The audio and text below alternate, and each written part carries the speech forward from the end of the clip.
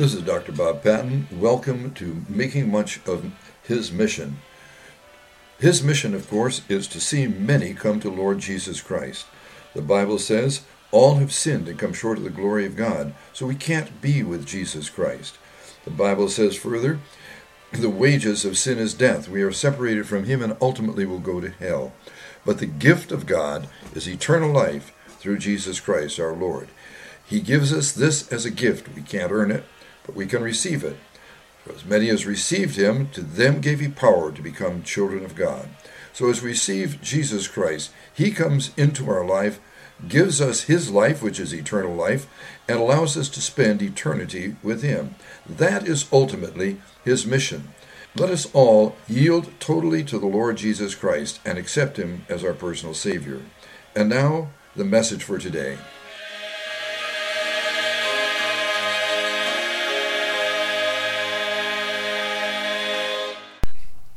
Welcome to the midterm review of MI 210 Islamic Studies. One of the problems that people often misunderstand is the problems that face Muslims. We have a feeling that all Muslims are rich.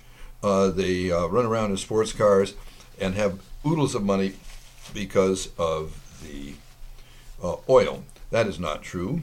Muslims have to deal with poverty.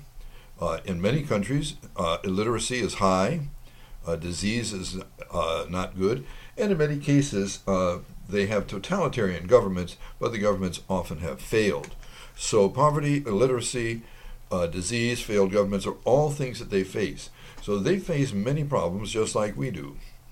The culture itself, however, places a great emphasis on the group and group identity and group rights. This goes all the way back to the time that the various tribes and clans were in Arabia pre-Muhammad, when honor and the love of family were of primary importance, and the hero was the guy who would fight and kill, was expert in archery, also in fighting with a sword, and he would bring booty back and women, and that was what gave honor. The honor, by the way, and the importance extended throughout the entire family. It's an extended family thing. So we are used to thinking of nuclear family. For example, when I thought of my family, I would think primarily of my wife, myself, our 4 children, and our 18 grandchildren, and now some great-grandchildren coming along. But in their family, that would include my father and mother, their brothers, their sisters, all of my cousins, and their cousins, and so forth. So it's quite a large number of people. It's very important to bring honor and shame. This is a shame culture. So when I fail, it's not just that I fail, but I bring shame and dishonor to the entire family. And one of the things that does is if I become a Christian, horror of horrors, this brings shame to the entire family. And so it's not just me and I do my own thing like we would think here, my decision to make. No, it's a family thing. On the other hand, family will help the same way. It's important to recognize that the customs of the Islamic people and the customs of we in the United States are quite different. And you have to learn how you're going to deal with this, as in any other culture. Some people say, okay, what I'll do is I will take my culture, ethnocentricity, my old culture, that's what we have. Or other people say, well, I'll become native and jump into the new culture. Well, you can't become native because you cannot remove and give yourself a blank slate. You have the traits of your own culture firmly established in you. What you can do is deal with the old cultures and the new cultures in terms of biblical norm. In terms of these, there are several important things to recognize within the Muslim culture. For example, Muslims place a high value on hospitality of guests. You can think back to the situation where perhaps you're stuck out in the desert and you're kind of rescued by someone, of course, having hospitality would be extremely important under those circumstances. Well, be that as it may, if that's the reason or another, they place a high value on being very hospitable. Also, it's important to recognize that Muslims are very careful about contact with the opposite sex. The worst of all possible scenarios, other than apostasy from becoming a Christian, would be for your daughter, or horror of horrors, your wife, to become pregnant by someone other than the husband. For that reason, often they will marry the girls young. They will keep them at home. They will be careful not to put them in a situation where they get very educated, because then they might become more likely to become immoral, and thus they are very sensitive.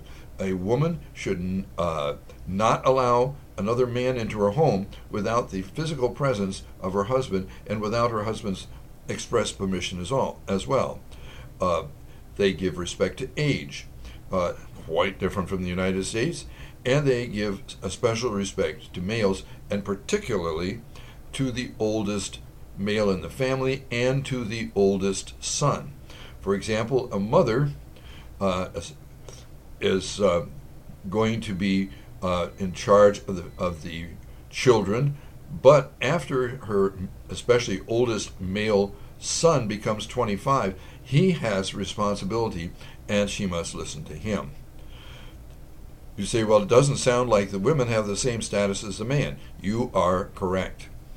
She has only half the inheritance of a man. When she testifies in court, it takes two women's testimony to be that of one of a man.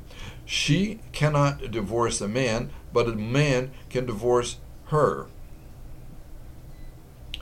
Now, as we look at the life of Muhammad, there are a number of interesting things to mention, and it's very important to understand Muhammad because Muhammad is considered the ideal for the Muslim.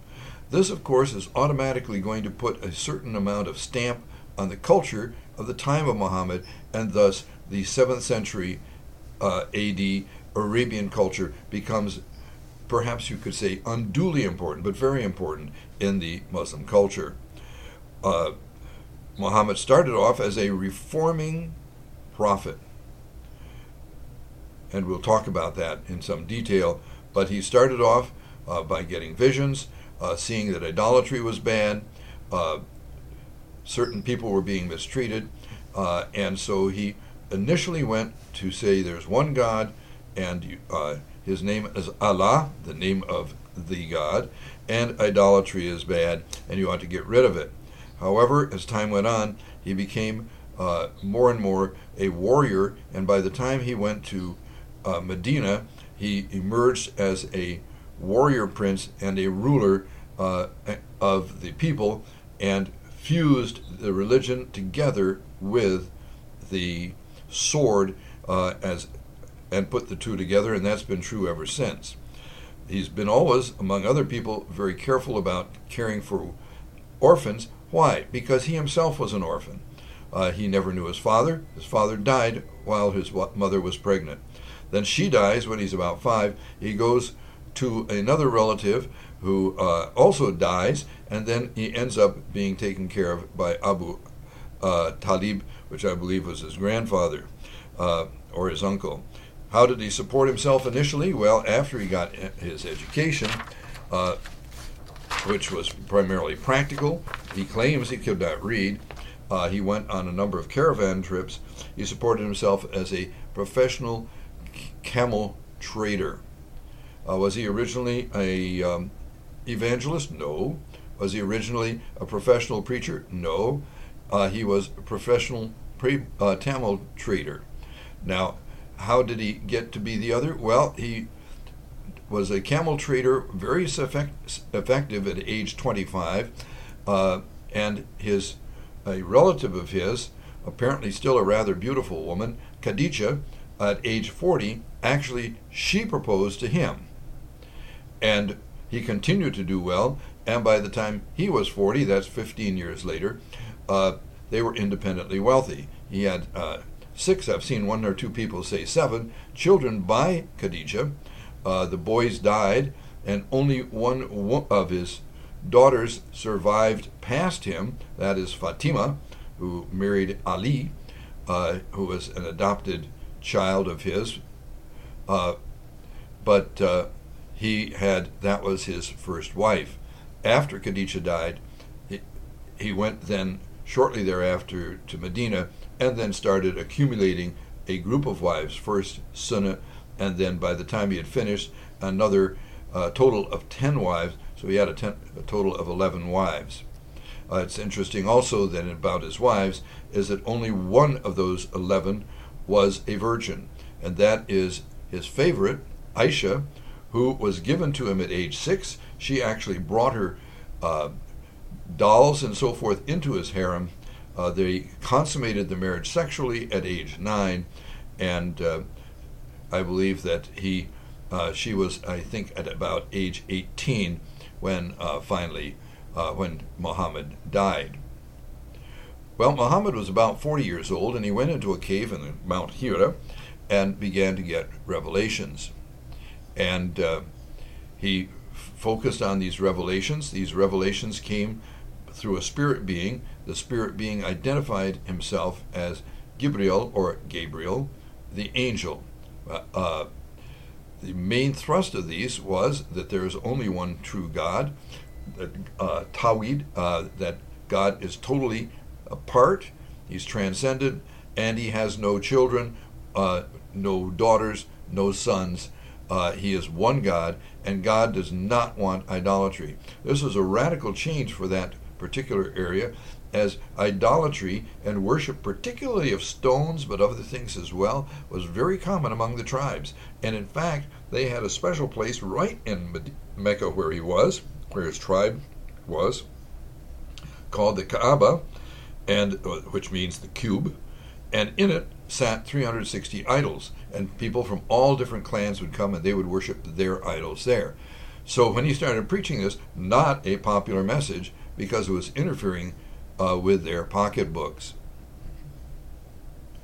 So many rejected him. They did not accept him as a true prophet after these revelations, and he got into more and more problem with his own tribe, which is the Quraysh tribe, which was the dominant tribe in Mecca. At one point, prior to his leaving Mecca, he had a trip at night. Now, according to the trip, they said he rode on Burak, which is sort of between a donkey and a horse, with wings, huge strides, and it transported him to Jerusalem. And then from Jerusalem into heaven, he went to, I believe, 7 heavens or so. He met, not only did he meet God, but he met Adam, Moses, Jesus, and a whole bunch of other people during that time, and made some proper decisions as to what to drink. Milk rather than wine when offered the opportunity. Was told to have people worship 50 times in prayer per day. And Moses told him, no, that's too many. And so finally he got down to 5. Moses said that's still too many, but he's ashamed to go back and ask for any fewer. And so, according to the tradition, up till today, the Muslims worship 5 times. Now, in modern times, many would say that they would not deny the night vision, but they would say for reasons of a number of different reasons that this was a spiritual trip and not a physical trip. And indeed, physically, it would be most difficult to picture this ever occurring. They also said that during this time, these many people recognized Muhammad as a great prophet. He also saw hell, and in it he said it was mostly women. Okay, they continued to have problems until things got so tense. At one point, he had sent a number of his people to Ethiopia. They returned when things quieted down a little bit. That the Muslims that were in Mecca, numbering about 150 or so, fled to Medina, or Yathrib, same town, different name, about 280 miles away. This is called the Hijra, and the Hijra marks the beginning of the Muslim calendar. Now, in Medina, they accepted Muhammad initially as a secular ruler or a ruler. There was problems between the Muslims in Medina and those who were heathen, just like there was in Mecca. But the Muslims, many began to go to Muhammad's side. Some went openly and freely, others went under fear. And he had been in good relationship with the Jews prior to this time, but then he felt that they rejected him because they looked at the scriptures and they said, this man cannot be a prophet. There are too many things that don't fit our prophecies of what the Messiah should be, among other things, his family background, not a Jew, and so they rejected him. This created major problems, and the three tribes of the Jews, one by one, were eliminated. Two of them were driven out of town. The third one was actually caught in a situation where they tried to go with the Quraysh, who had come to Medina from Mecca, and then he caught them in this. He had them as a he put them in a situation where he surrounded them and put them under siege. Eventually they surrendered, and he beheaded about 800 of the men and took the women and children hostage and took them as slaves. Later on, after the death of Muhammad, some of his faithful followers became leaders. First one was Abu Bakr. Abu Bakr was an older man, actually older than Muhammad, I believe, and thus he was only in power for 2 years after Muhammad's death, when he died of natural things. He had participated as one of the very first converts, and he is the one who gave his 6-year-old daughter, Aisha, to Muhammad, who was his favorite wife. He was followed by Umar, a very strong man, a very powerful man, a man who was a good ruler, who was assassinated by the Persians, probably a Persian general that he had enslaved at the time. He was followed by Uthman, who was not so popular, who took the Quran, which consisted of the writings of what Muhammad had said he saw from he heard, I should say, from the mouth of Gabriel, assembled them as one of the main features of what he had done. He was followed finally by Ali, who was as the first Muslim male convert. Khadija was the first convert, his wife. Ali was an adopted son, was the second convert, a very strong fighter also, and he became the fourth successor, the fourth caliph.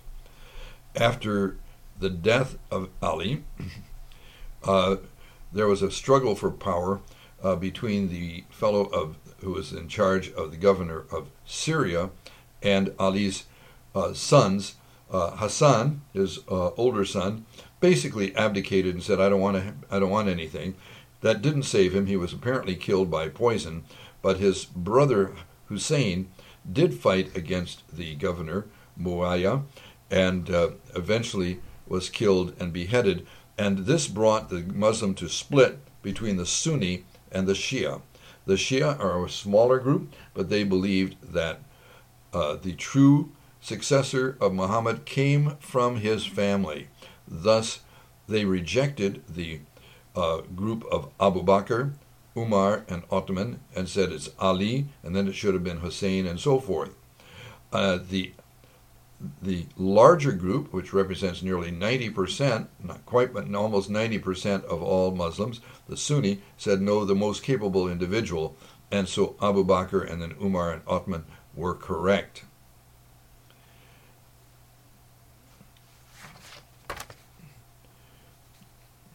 Once again, talking about these men, Abu Bakr, actually his claim to fame was, after he was the number one caliph, was that by tradition, a lot of the tribes were used to, after the death of a leader, they would dissolve any contracts they had. So when Muhammad died unexpectedly at age 62, many of the tribes said, "Hey, we're not Muslim anymore.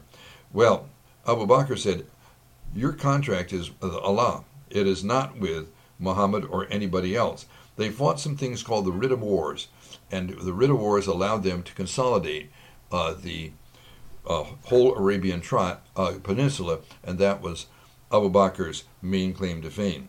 Umar greatly expanded the area of the Muslim control into the area of Palestine, into Egypt, and then eventually into Persia, and that was where he was killed.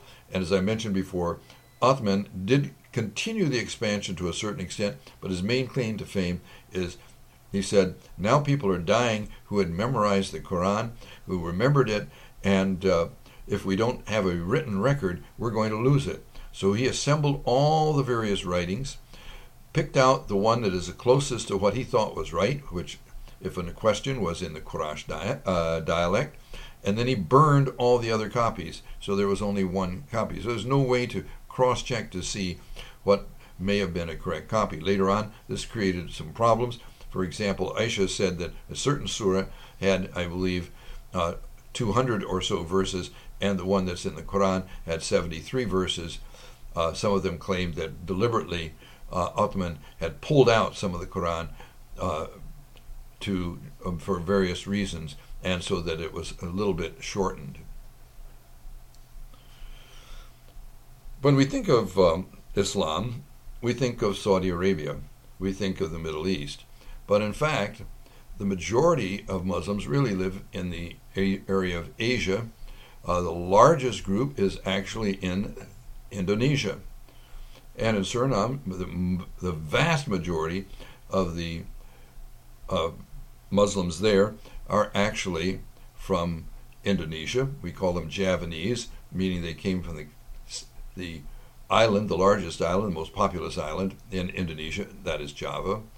But they are also present in Pakistan and Bangladesh in very large numbers, and in India itself, because India has such a huge population, although the dominant figure in India is is Hindu, and also in Afghanistan and the other stans.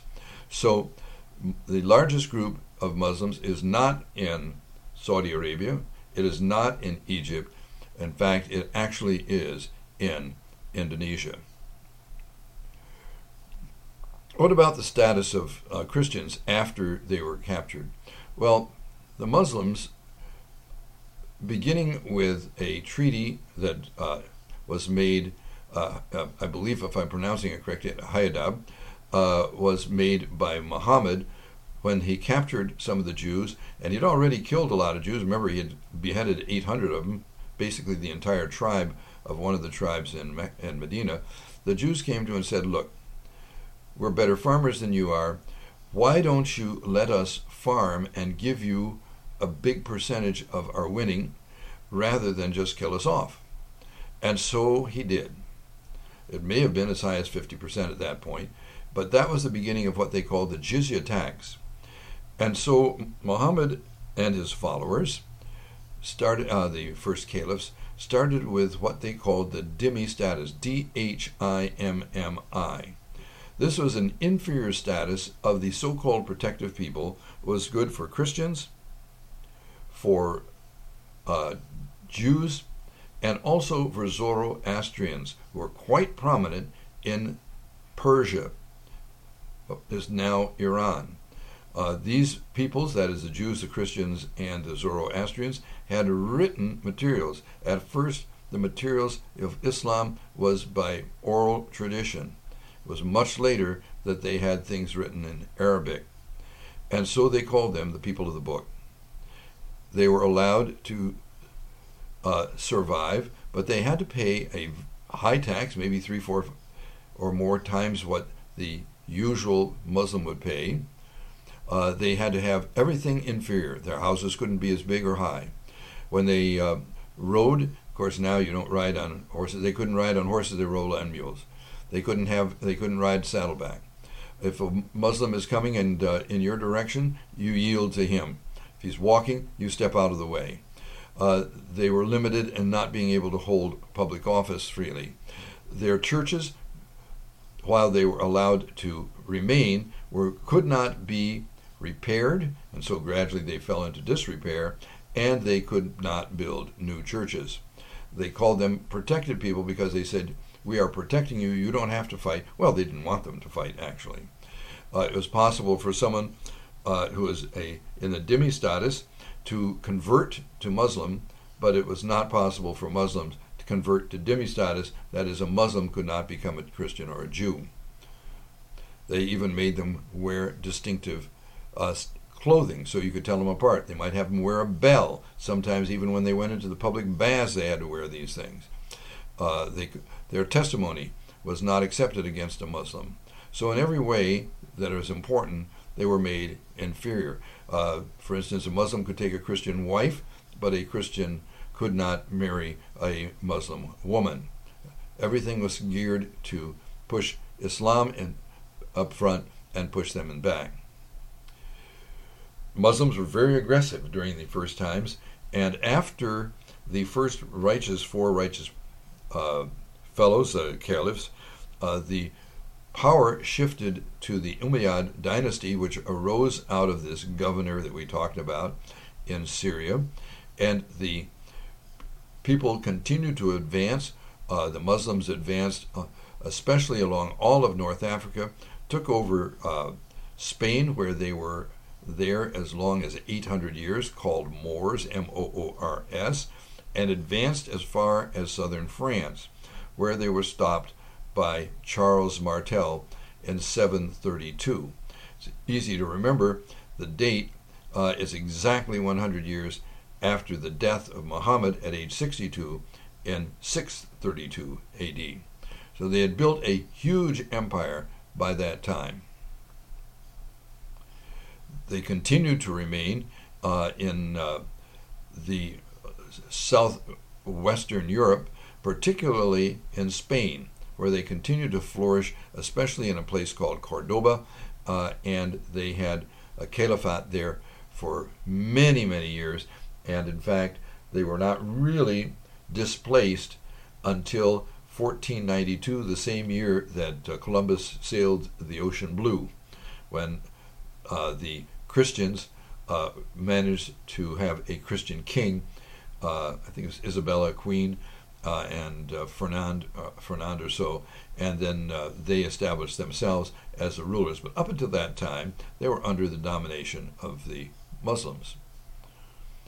During this time that these things flourished, especially during the replacement from the Umayyad dynasty by the Abbasid dynasty from 750 AD or so, all the way to 1250 AD, about 500 years. This was a golden age when Muslim scholars flourished in science and math and astronomy and geography, all of these things. Many of those that flourished in it, however, were really from Jewish background, took Muslim names. For example, that's what I believe is true of Avicenna, who was a famous doctor. I believe he used anesthesia and other things. During this time, many of the Muslim areas were more advanced than the Christian areas, which were in the Dark Ages during this period of time. This comes to a conclusion during the time of the Crusades, started off by Catholic Pope Urban II, partially in a defensive maneuver, and the desire to capture back the Christian lands which had been for Christ for centuries, including the large areas of Turkey and also the Promised Land, that is Palestine and Jerusalem.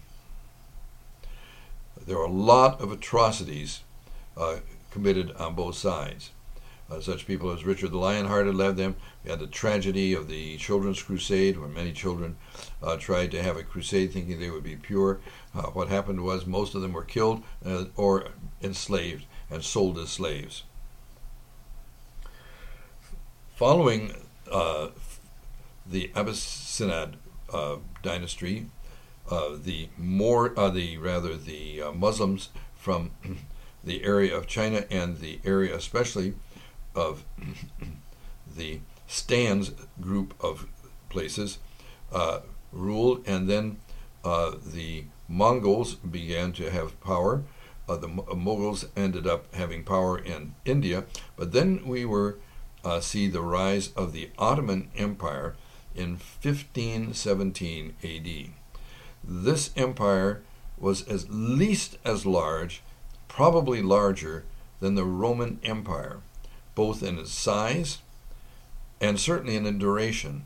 And it lasted all the way till 1917, World War II, and then the Muslims sided with Germany and were sorely defeated by European powers, and the Ottoman Empire was chopped up into pieces and given to European powers, and many of the countries that had been proud of their Muslim heritage now found themselves as colonies dominated by Europe, a situation which created enormous hatred, as you can imagine. And they have been waiting to get free and able to reestablish themselves. There are, several things that make a person a true Muslim. One of them is the Shahada. The Shahada is a statement that there's only one God, his name is Allah, or Allah, and Muhammad is his prophet. If you say this in Arabic, precisely as it should be said, with understanding and true belief, you are considered a Muslim. There are several other pillars of the faith. The second pillar of the faith is what is called the Salat. These are ritual prayers that are said primarily to emphasize the greatness and power of Allah. They are said 5 times a day. They are often said in unison. They are memorized prayers with prostrations. You clean yourself before saying that, washing preferably with water, but if water is not available, they say that clean dirt or sand, and you can see how this fits with Arabian culture, can be used to clean yourself. So you clean your face, hands, mouth, nose, arms, feet, before you say your prayers. And the prayers are somewhat complicated. Ideally, you say it in groups, and they say that if you do it in a mosque, it has 25 times the value that it would if you do it alone. These are 5 times a day to be said, and the person hears the call of a muezzin, a special person calling out in Arabic, saying, "Come to prayers, come to success," and then you roll out your mat if you happen not to be in the mosque, and bow down to Allah multiple times. The third thing that is expected is the zakat, or the income tax. The overall income tax is generally about 2.5%, a 40th of your income, although some people will give more, and there may be certain other things that they give. But 2.5% is given. It can be given to the poor. It can be given for building a mosque, or helping a new convert to encourage him. It is not to be given to a kafir, that is, an unbeliever, at any time. The fourth thing that is to be done is Ramadan. That is, I believe, the 9th month of the year. It is a month of fasting, and to a certain extent, it is to purify yourself.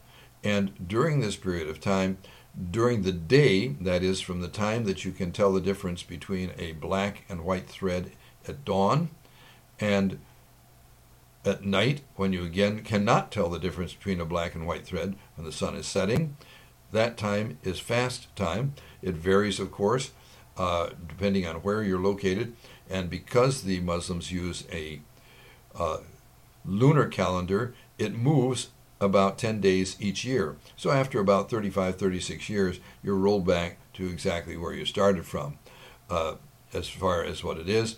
During the period of light, you are to avoid food, you avoid sex, you avoid tobacco, and especially you're to avoid water, which is the most difficult for most times. Some people say you're not even supposed to swallow your saliva.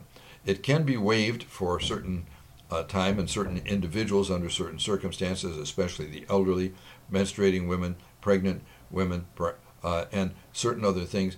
But if it's waived, or maybe you're traveling, if it's waived, then you're expected to do it at another time the following month. For example, the soccer team, football team of Iran, was in the World Cup, happened to be in Ramadan.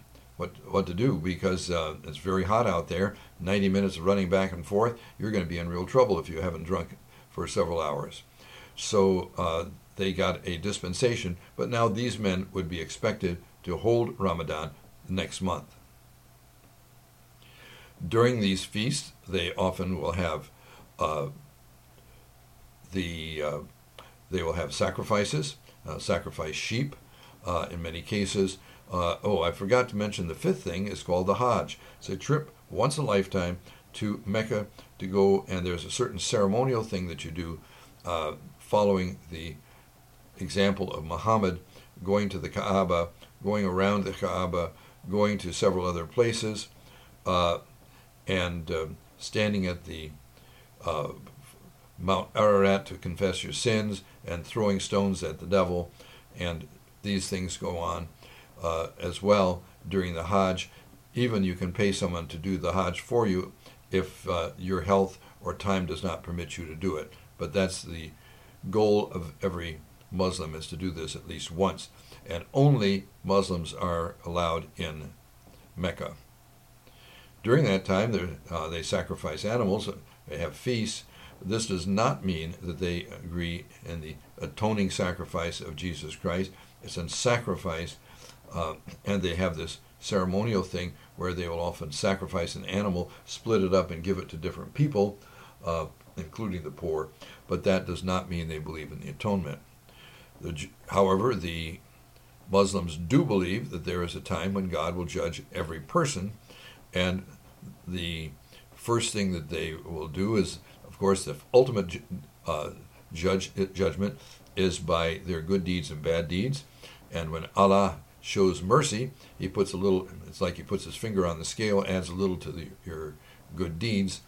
The tradition says also that people will be asked, what is your faith? You should say Islam. Who is your prophet? You would say Muhammad. And they said, if you don't come up with the right answers in these things, then you will go to hell. Now, traditionally, the Quran, as we mentioned before, is in Arabic. Remember that we said that Uthman in particular burned all the other copies, and it is in rather striking poetry. There are apparently a few grammatical errors in it, although the fellow who pointed out a number of them said, "Open this only at my death," and so after death they saw what he had pointed out, but he didn't want to die ahead of time as an apostate, and so he took that precaution. It is difficult to translate pure poetry properly, and technically the true Quran is only in Arabic, but they have translated it into other languages. However, they would say it's not exactly the true Quran. For example, there's a fellow by the name of Pickthall who has a very famous translation into English, and he translates as the meaning of the glorious Quran. Now, when I translated the Bible into Sernantongo, the title was The Bible Naini Sernantongo, the Bible in Sernantongo. But notice that Pickthall did not say the Quran in English. He said the meaning of the Quran, and so that means that he's saying this isn't exactly the Quran, but this is the basic true idea of what the Quran is saying in English so you can understand it. One of the other problems with the Quran is that there are many ways of looking at it.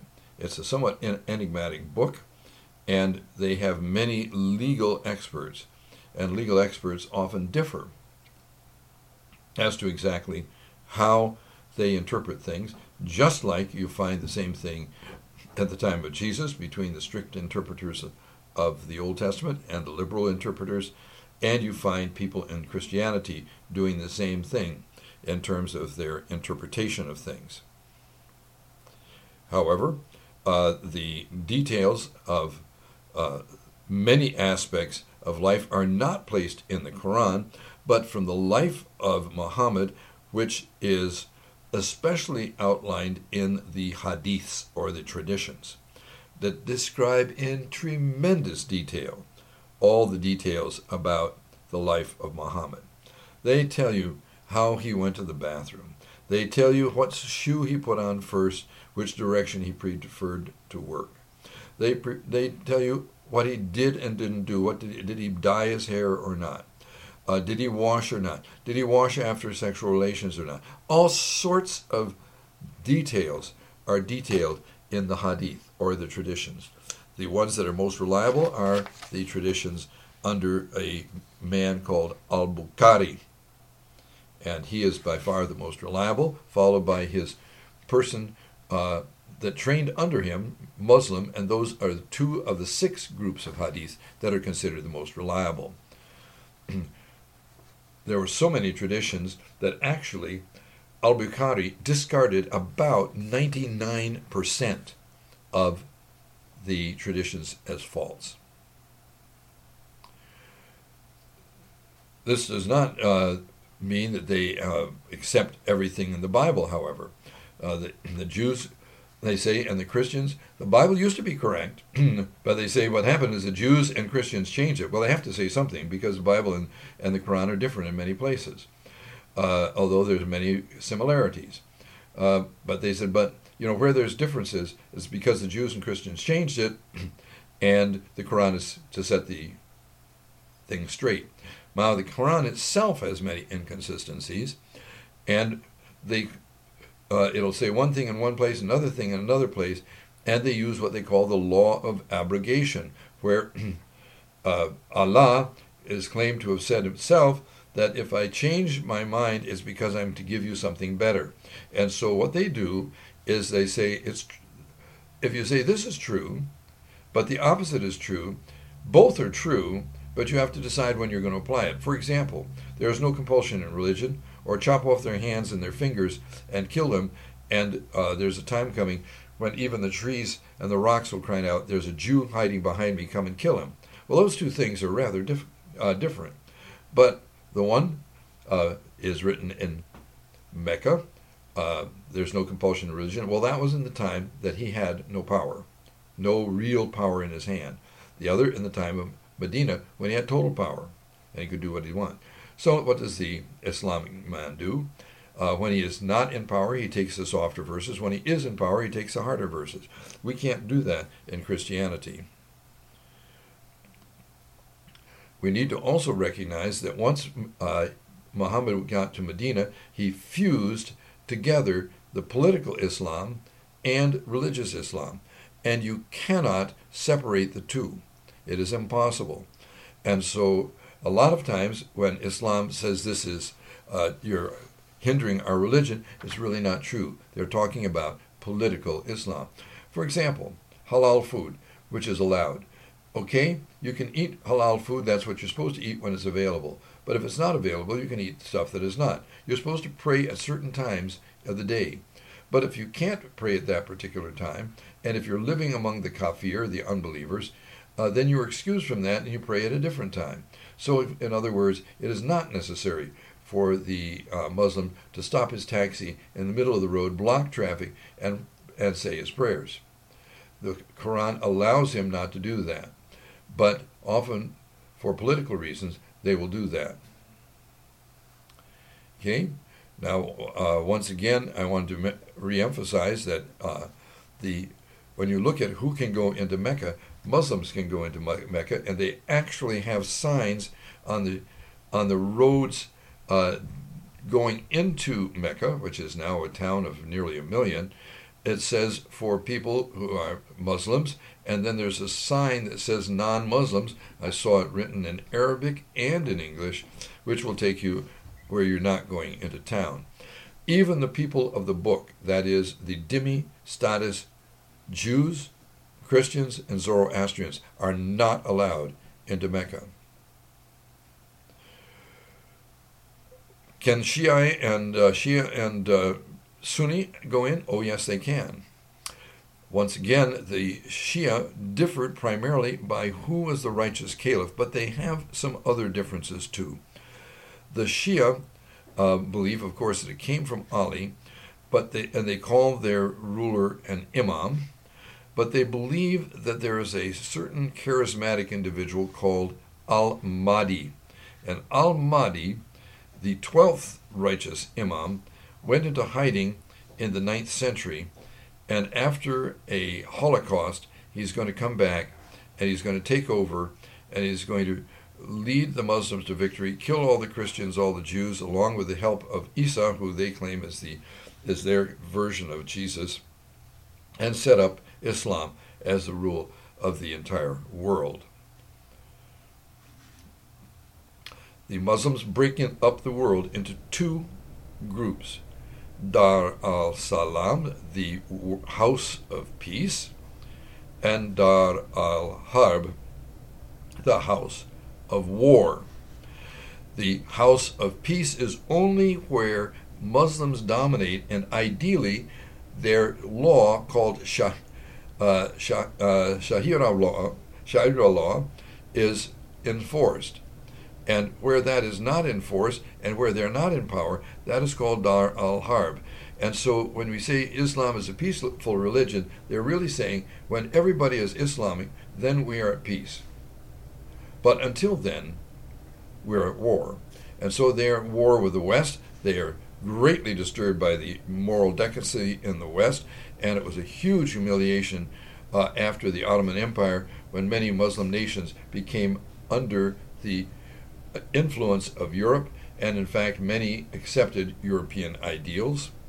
One of these, of course, was Turkey, that became a secular country and now is shifting back.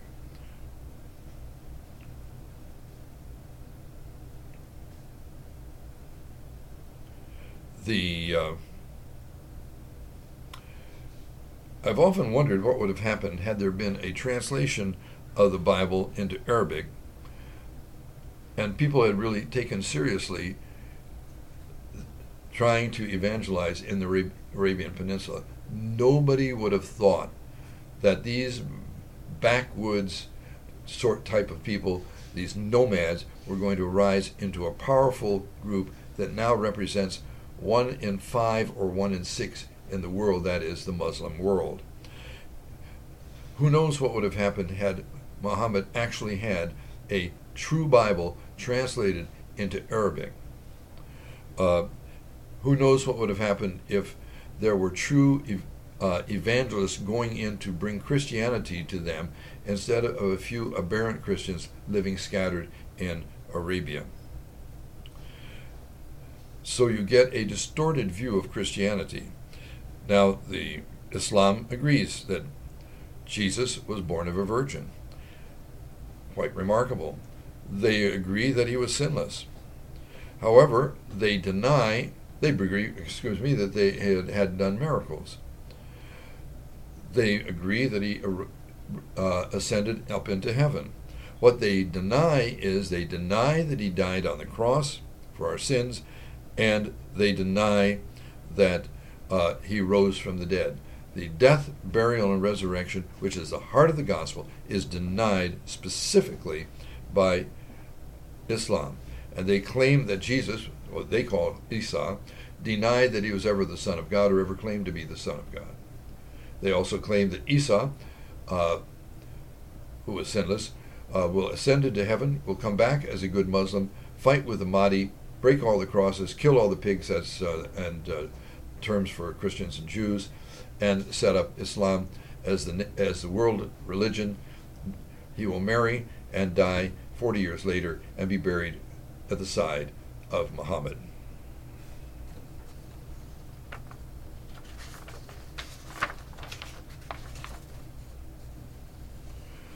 So we've come to a brief summary of many of the important facts with the midterm exam, and I wish you well. Father, we pray that everybody will do well in this exam, that you'll bring back those things that we need to learn.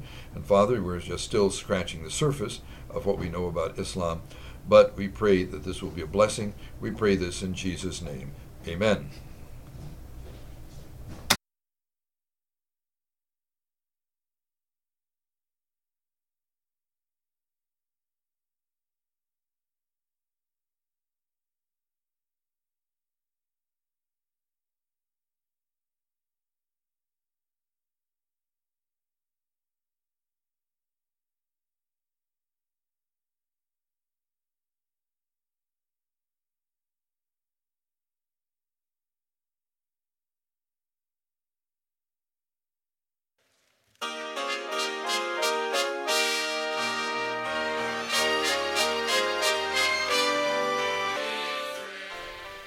And a final reminder, what we cannot do in our own strength, He can do through us. So as we try to apply what we've learned today, let us yield it to Him and ask Him to live His life through us. And once again, this is Dr. Bob Patton from Making Much of His Missions, wishing you a blessed day. God bless you.